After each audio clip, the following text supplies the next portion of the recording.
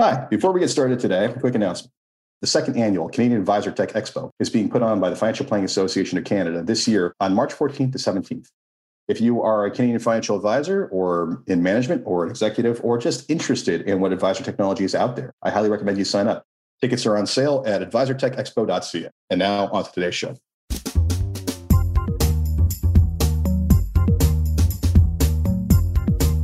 Hello and welcome to FinTech Impact. I'm your host, Jason Pereira. Today on the show, I have Rebecca Wild, Managing Director of StockSnips. StockSnips is an AI and natural language processing platform that harvests data to provide stock purchase and sale indicators. So basically bringing artificial intelligence to the world of stock selection. And with that, here's my interview with Rebecca.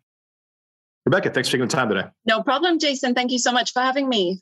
My pleasure. So Rebecca Wild of StockSnips, tell us about StockSnips. Yeah, certainly. So, very high level overview. Ultimately, what we're doing here at StockSnips is we're providing investors with a low cost, high performing portfolio model that leverages our proprietary sentiment signals. And ultimately, what this allows is investment managers to then go ahead and provide a competitive edge to their clients. Kind of diving deeper on that point, what we've actually done is we found a way through the use of AI, natural language processing, and machine learning to derive a quantified signal that is a robust proxy for measuring investor sentiment at the actual ticker level. And what this has actually then allowed us to do is create AI-based portfolio models that are designed specifically to be more adaptive to changing market conditions and also consider sentiment at the firm level to be a factor in stock selection and portfolio rebalancing. Fantastic. So we're going to dive into that in a moment. But before we get there, let's start by talking about the origin of the company. What led to its creation? What was the problem or the opportunity that people were trying to solve? Yeah, definitely. So my founder and CEO, Ravi Kokka, he's been around AI for over 3 decades. And, back in 2015, the journey really began about 6 years ago. The first few years being research primarily, but the goal was to really figure out how can we apply AI to investing and what can be done to ultimately tackle the increasing volume of this unstructured data that's now available, specifically that pertaining to the stock market. So there's a study I actually read recently published by Accenture, and 90% of the world's data was created in the last 2 years. And obviously that's growing at an exponential rate. And how can any analyst, digest all of this information and make sense of it and apply it to a very rapidly fluid market that is the stock market. So with that being said, it's taken several years for us to build the sentiment signals by implementing the latest in NLP and training the machines to actually be competent in financial literacy and so on. So yeah, that was ultimately the notion behind why StockSnips began. And we've seen over 50% of funds have moved into passive indexes. People buy the S&P, the Russell 1000 and forget about it. A lot of these managers, they really predominantly become passive. And I think the last couple of years prior to 2022, obviously, we saw an increasing number of younger investors with larger appetites for risk, obviously stemming from huge gains and growth that we saw in the tech and innovation stocks. And that's really ushered an active management kind of buzz again. And so that's a problem that we really wanted to solve, is how can these independent RIAs get back into the game of active management and not have to go down the rabbit hole of simply, falling behind the passive indexes that have performed greatly. Excellent. So yeah, lots to unpack there. First off, 90% of data created in the last couple of years, and only about half of that was cat memes. So, right. So yeah, and as for the falling behind passive, more people adopting passive, depends on what country you're talking about. I'll tell you that much. Yeah.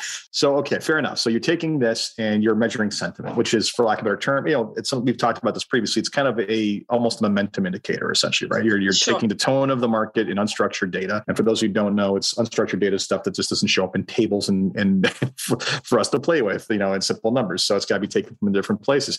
Talk about the type of unstructured data that you're harvesting in order to make these recommendations. Yeah, definitely. So I think the key point to begin with behind the technology and then diving into the data is we're deriving sentiment. We're able to quantify it by basically scouring vetted sources of analyst opinions, news media, SEC filings of a company and so on. So right now we actually look at, over 25 curated sources of news articles, analyst reports, SEC filings. We do not currently look at social media. What we found is that just was an extremely noisy data cesspool of randomness. Yes. Yeah. So, we can do it for any of those that are interested, but it's really only useful for intraday trading, and it's not really got any use in any type of long-term strategy. So with that being said, we use machines to basically read over 50,000 news media articles a day. And from there, the AI and machine learning algorithms, they pick up all of the relevant information out of an article. They classify by topic, they attribute to the specific equity, and much more that I cannot really speak to. I'm not the data scientist, but ultimately that allows us to construct a 360-degree view of a stock. So what we're gaining here is really advantage of a crowd. So rather than just looking at one or two sources, we're actually scouring a collective universe, which really does limit any bias that could be had by looking at, just one publisher of certain analyst opinions. And we had this conversation when we first met. It's funny because I have had conversations with people in publicly traded companies who are on the other end of this, where essentially they do their normal releases, and then they basically get hammered in price, and they couldn't figure out what was going on. And lo and behold, they realized that, or someone realized that it was because of AI looking for certain keywords within their financial filings that would otherwise provide positive or negative sentiment sectors. And I guess just the person who was writing it, the language was overly using certain keywords. So they had to re-engineer their filings to basically not get hammered. So it's funny because it's like it's an ever-evolving marketplace for data in this instance, just like it is in all markets. So that raises an interesting question: is assuming people start to figure out, especially on their SEC filings and other things like that, what it is that's driving the indication of sentiment. How do you adapt to that? Yeah, I think first off, it's an extremely, extremely complex problem. And to your point, there's a lot of sentiment or vendors or people that claim to be a sentiment vendor out there. But the tricky part is the data science part. So how do you take raw sentiment data and actually create a signal from it? We've solved for this. And what we actually do, it's called our MSDX signal, which stands for Message Sentiment Decay Model. So we're able to basically look at what is the rate of decay of impact of certain news. How long do people remember certain news that we read? So we've gone ahead and actually trained our machines to think like humans and modeled that in. So this is it takes years and years of validation to get the signal to the point of accuracy that we have done. And, it's to the point of, a drug efficacy trial. That's the type of time it takes. So we feel like we're ahead of that curve. And obviously there are the large firms, a lot of them are doing this internally, but it's not made available for your regular RIAs. Quite frankly, the cost of doing this and getting the technology up to speed and also delivering it at scale, it's unfathomable for any individual investment manager to really do on their own. And also a lot of these investment managers, they don't have a strong quant team. That's staff that they can't simply employ with the type of assets under management they have. So we are basically being that third party option to license these models to them to basically bridge the gap between the smaller firms and the large. Excellent. So let's talk about the delivery mechanism. So when someone hires you or basically wants to work with you, what do they get in return? Is it simply a notification of is it a model portfolio, notifications of the buy and sell, or is there any kind of analytics provided in support of this? Yeah, that's a great question. So right now we're small enough to have a very kind of unique relationship with every RIA or investment manager that we work with. So it really depends on the scope of what they want. Typically speaking, obviously we don't want to give away our secret sauce, but we want to give them enough information so that they can speak at a high level and have enough knowledge around it to portray these models to their clients and get them to assign assets underneath the strategy. So we typically will just send the buy, sell, hold signals. We have 3 models right now that have been significantly back tested. We're touching about 2 years of live performance data, and 2 of the models trade weekly. 1 of them trades monthly, and we also have a couple more we're working on that have quarterly rebalance and such. But yeah, typically speaking, before market opens on a Monday morning, we'd send the buy, sell trade signal. signals. We'll provide any kind of larger overview that's necessary. If they have certain questions, we'll dive into the detail. But one of the really unique things is we've noticed, and one thing that RIAs love about these models is truly the diversification that it brings. So if you take a look at some of the top holdings, they're very unique stocks. In fact, a lot of the managers, they have never even heard of this stock. So a lot of the smaller guys as well, they tend to put a lot of their efforts into ETFs, and you'll find that they're pretty much getting the same coverage, mega caps, and their diversification is very small. So by implementing our strategy, they're getting exposure to some of the small mid-cap stocks that typically they would never even look at. So that's one of the unique things and one of the benefits that we found RAs really, really love. So this is very similar in terms of, like, say, some form of concept to momentum as an indicator, right? So momentum primarily being a price indicator, but you're measuring kind of the human aspect of momentum in a lot of ways. Is that fair to say? Yes. In a roundabout way, we kind of compare this to, earnings revisions, relative strength. And we've actually done some significant validation with Wall Street equity research firms, also academic studies that have proven our sentiment signal to basically deliver significant alpha by implementing these factors versus, typical fundamentals. We've actually constructed a model with a Wall Street equity research firm where they've gone ahead and used growth, value, quality, removed momentum, and instead replaced it with our new sentiment signal. And that has significantly outperformed any benchmark. So yes, I do think that's an accurate statement. And again, I'd love to connect or have that further touched on by my CEO, who can speak more to the momentum side. No, actually, it makes a lot of sense, right? At the end of the day, like, you have the price indicator, but there's other things that can be measured, tell how people feel about it. So I'm curious. Yeah. I know you can't give away the secret sauce of what you looked at. You did mention a bunch of stuff. I'm curious if there were any kind of stories along the way as to something that you thought would be relevant that turned out not to be relevant, or something that just really surprised you guys in terms of, like, saying, oh, we didn't think that would matter at all, that you'd be able to share. Yeah, I think recently, typically our models up there, we don't pride them on being core strategies by any means. These are very innovative. They typically hold a higher risk, and therefore we would offer them as a satellite strategy. So, and with that being said, they typically have a lot more up capture than they do downside protections, downside risk. So with that being said, what we've noticed coming into this pretty much very choppy market regime change type of market, we were a bit hesitant going into it, not knowing, gosh, are these going to overwhelmingly going to underperform? Like, how we've not really entered this type of territory since we began. It's been a very, very heavy bull market for the last few years. So we've been surprised. The last couple of months, we've done really, really well, comparatively speaking to the benchmarks, of course. Mm-hmm. It's about the only thing we can go off right now. So that's been a nice thing to see that, our algorithms are picking up very, very accurately what's going on in the market, and it's able to provide that up capture, but also protect on the downside as well. So I think that was something that we were pleased to see. But going back to more of the technology, I think one of the biggest hurdles is really having the machines to be so financially literate that they can kind of think like a human. So let's say, just an anecdotal example, let's say an article is issued, right? And it mentions multiple equities. It's very, very difficult for the machines to be able to get that entity recognition and be able to apply a specific sentiment score to one firm and not the other. So a lot of the sentiment vendors out there right now, they can't differentiate. So let's say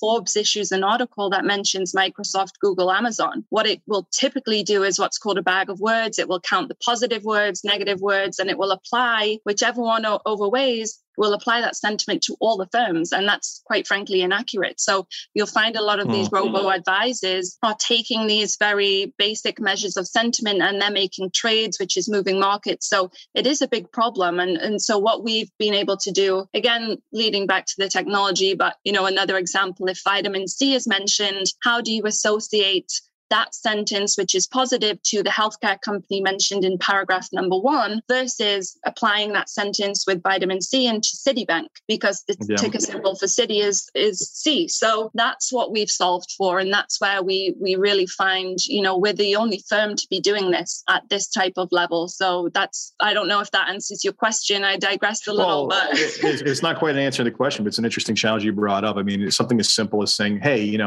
Microsoft's an interesting company to invest in because of XYZ. And by the way, is this better than Apple, Amazon, and Google, right? As you said, if this is a rousingly popular or like positive article about Microsoft, those positive words count. But then the competitors who they said they do better than are in there as a comparison. But if you're just doing, again, the entire count of words and it applies equally to all of them, you're not getting the true sentiment. You're getting, you're just getting a reference point. Exactly. And some don't even go as far as, counting all of the words in the article. They'll base it simply off the headline. So yeah, we're priding ourselves on being one that can actually provide a validated alpha signal to stem from the signals. Yeah, excellent. So talk to me about the portfolio composition. So how many positions do you typically hold in these things? Is there an advice to cash? What's going on there? Yeah, so we're always 100% invested.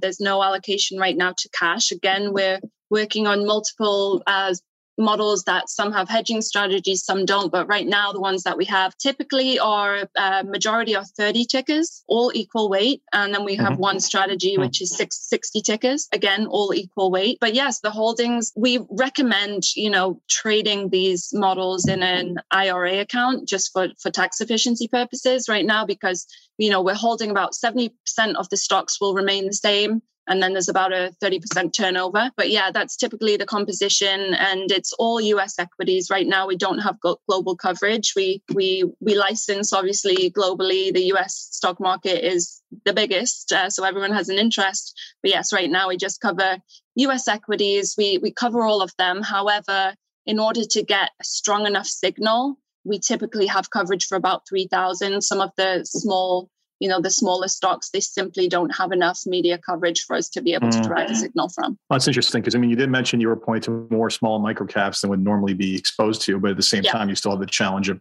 volume. Now, is there, maybe you can answer this, is there consideration for the size of a company in terms of, or the amount of coverage it gets in terms of the sentiment you're looking for? Like, do you need an overwhelming amount of sentiment for Apple, whereas you need a very small amount of sentiment for, let's call it GameStop, for example?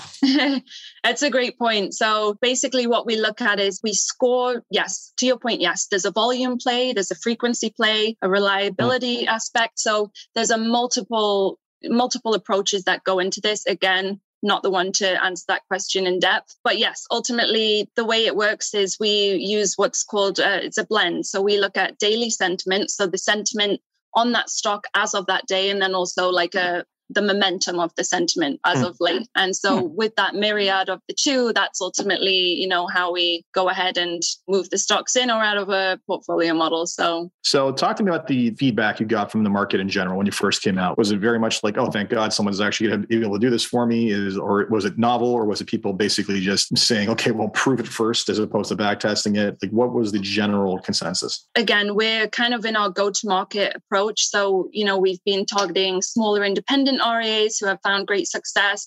We also, have worked with some larger institutionals. So we're covering a lot of bases. And I think for those who have a good quant understanding, it's very easy for them to understand and realize the opportunity at hand by working with us. One of the obstacles we've run into, obviously, as you know, is it's a very sticky industry, and typical investment manager is very much stuck in their own ways of thinking. This whole technology play, innovation play is something that we're still ahead of the curve on. It's new, it's different, and a lot of people are still somewhat opposed to it, afraid of it, don't understand it. So there's been a lot of education. And that's one thing that we're really working on, is not only the education of the artificial intelligence aspect, but how can you use this in your strategy, or how can you use this in your marketing to go ahead and gain new clients that maybe are of a younger generation, or simply have an appetite for this whole new world of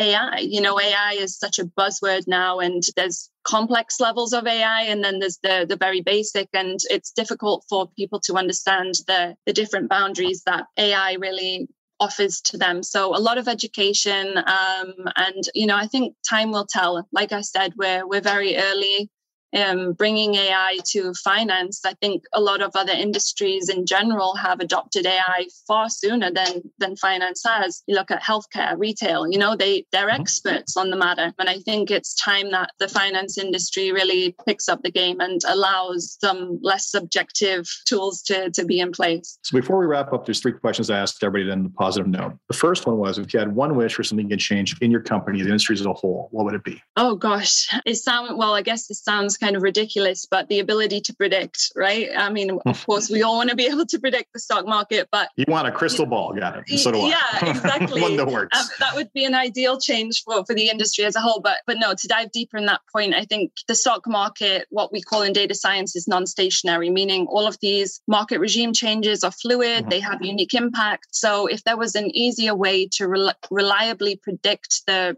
style rotation, sector rotation, size rotation of markets, we'd be able to predict, we'd basically be able to build much more robust models, limit drawdowns, deliver alpha, and ultimately allow quantitative AI models to be the ultimate problem solver. So that would be... Well, let's also be frank. If you could do that, you probably would keep it to yourself so that no one else basically, the question is how many people could actually employ that before it all got arbitraged away anyway. Right. So, no, you're spot on. Yeah. There's a reason why Renaissance Technologies doesn't play with others. Absolutely. All right. So second question for you is, what's been the biggest challenge to date in getting the company to where it is? I think the biggest challenge has been creating a compelling value for customers. And I think every firm faces this, ultimately finding the perfect product market fit. And it's the existential question for all firms: what happens if we don't exist? So I think that's, really been something that we're still working on the messaging, the delivery, but we ultimately believe that by creating and leveraging the sentiment as a unique proprietary signal, investors are able to look at the stock market through a different lens. And it kind of allows us to pursue the challenge of finding the early adopters who want a new way of looking at the stock market behavior. So I would say, just finding that perfect product market fit has been a challenge so far. Last question for you is, what excites you the most about what it is you're working on and keeps you getting up out of bed to keep on doing the good work that you're doing there? Yeah, I mean, it's an ever-changing game, but I think the robustness and adaptive nature of our models is really what's so exciting. I think the fact that our models are entirely systematic, there's no human intervention, and it remains low cost. It leads to a very, very scalable model. So we don't need to employ hundreds of PhD analysts and experts to deliver alpha. We're able to create, a large, unlimited number of models for that fact, of models that leverage AI, quantitative modeling, and so on. So I think the scalability aspect, and where the fact that we're in such incumbent phases of AI in the finance space, that's really what's exciting for me, to be in and around this atmosphere and learning from the best. Excellent. Well, Rebecca, thank you very much for your time. We very much appreciate it. Thank you, Jason. Appreciate it. And that was today's episode of FinTech Impact. If you enjoyed this podcast, as always, leave a review on Apple Podcasts, SoundCloud, Spotify, Stitcher, or wherever you get your podcasts. Until next time, take care.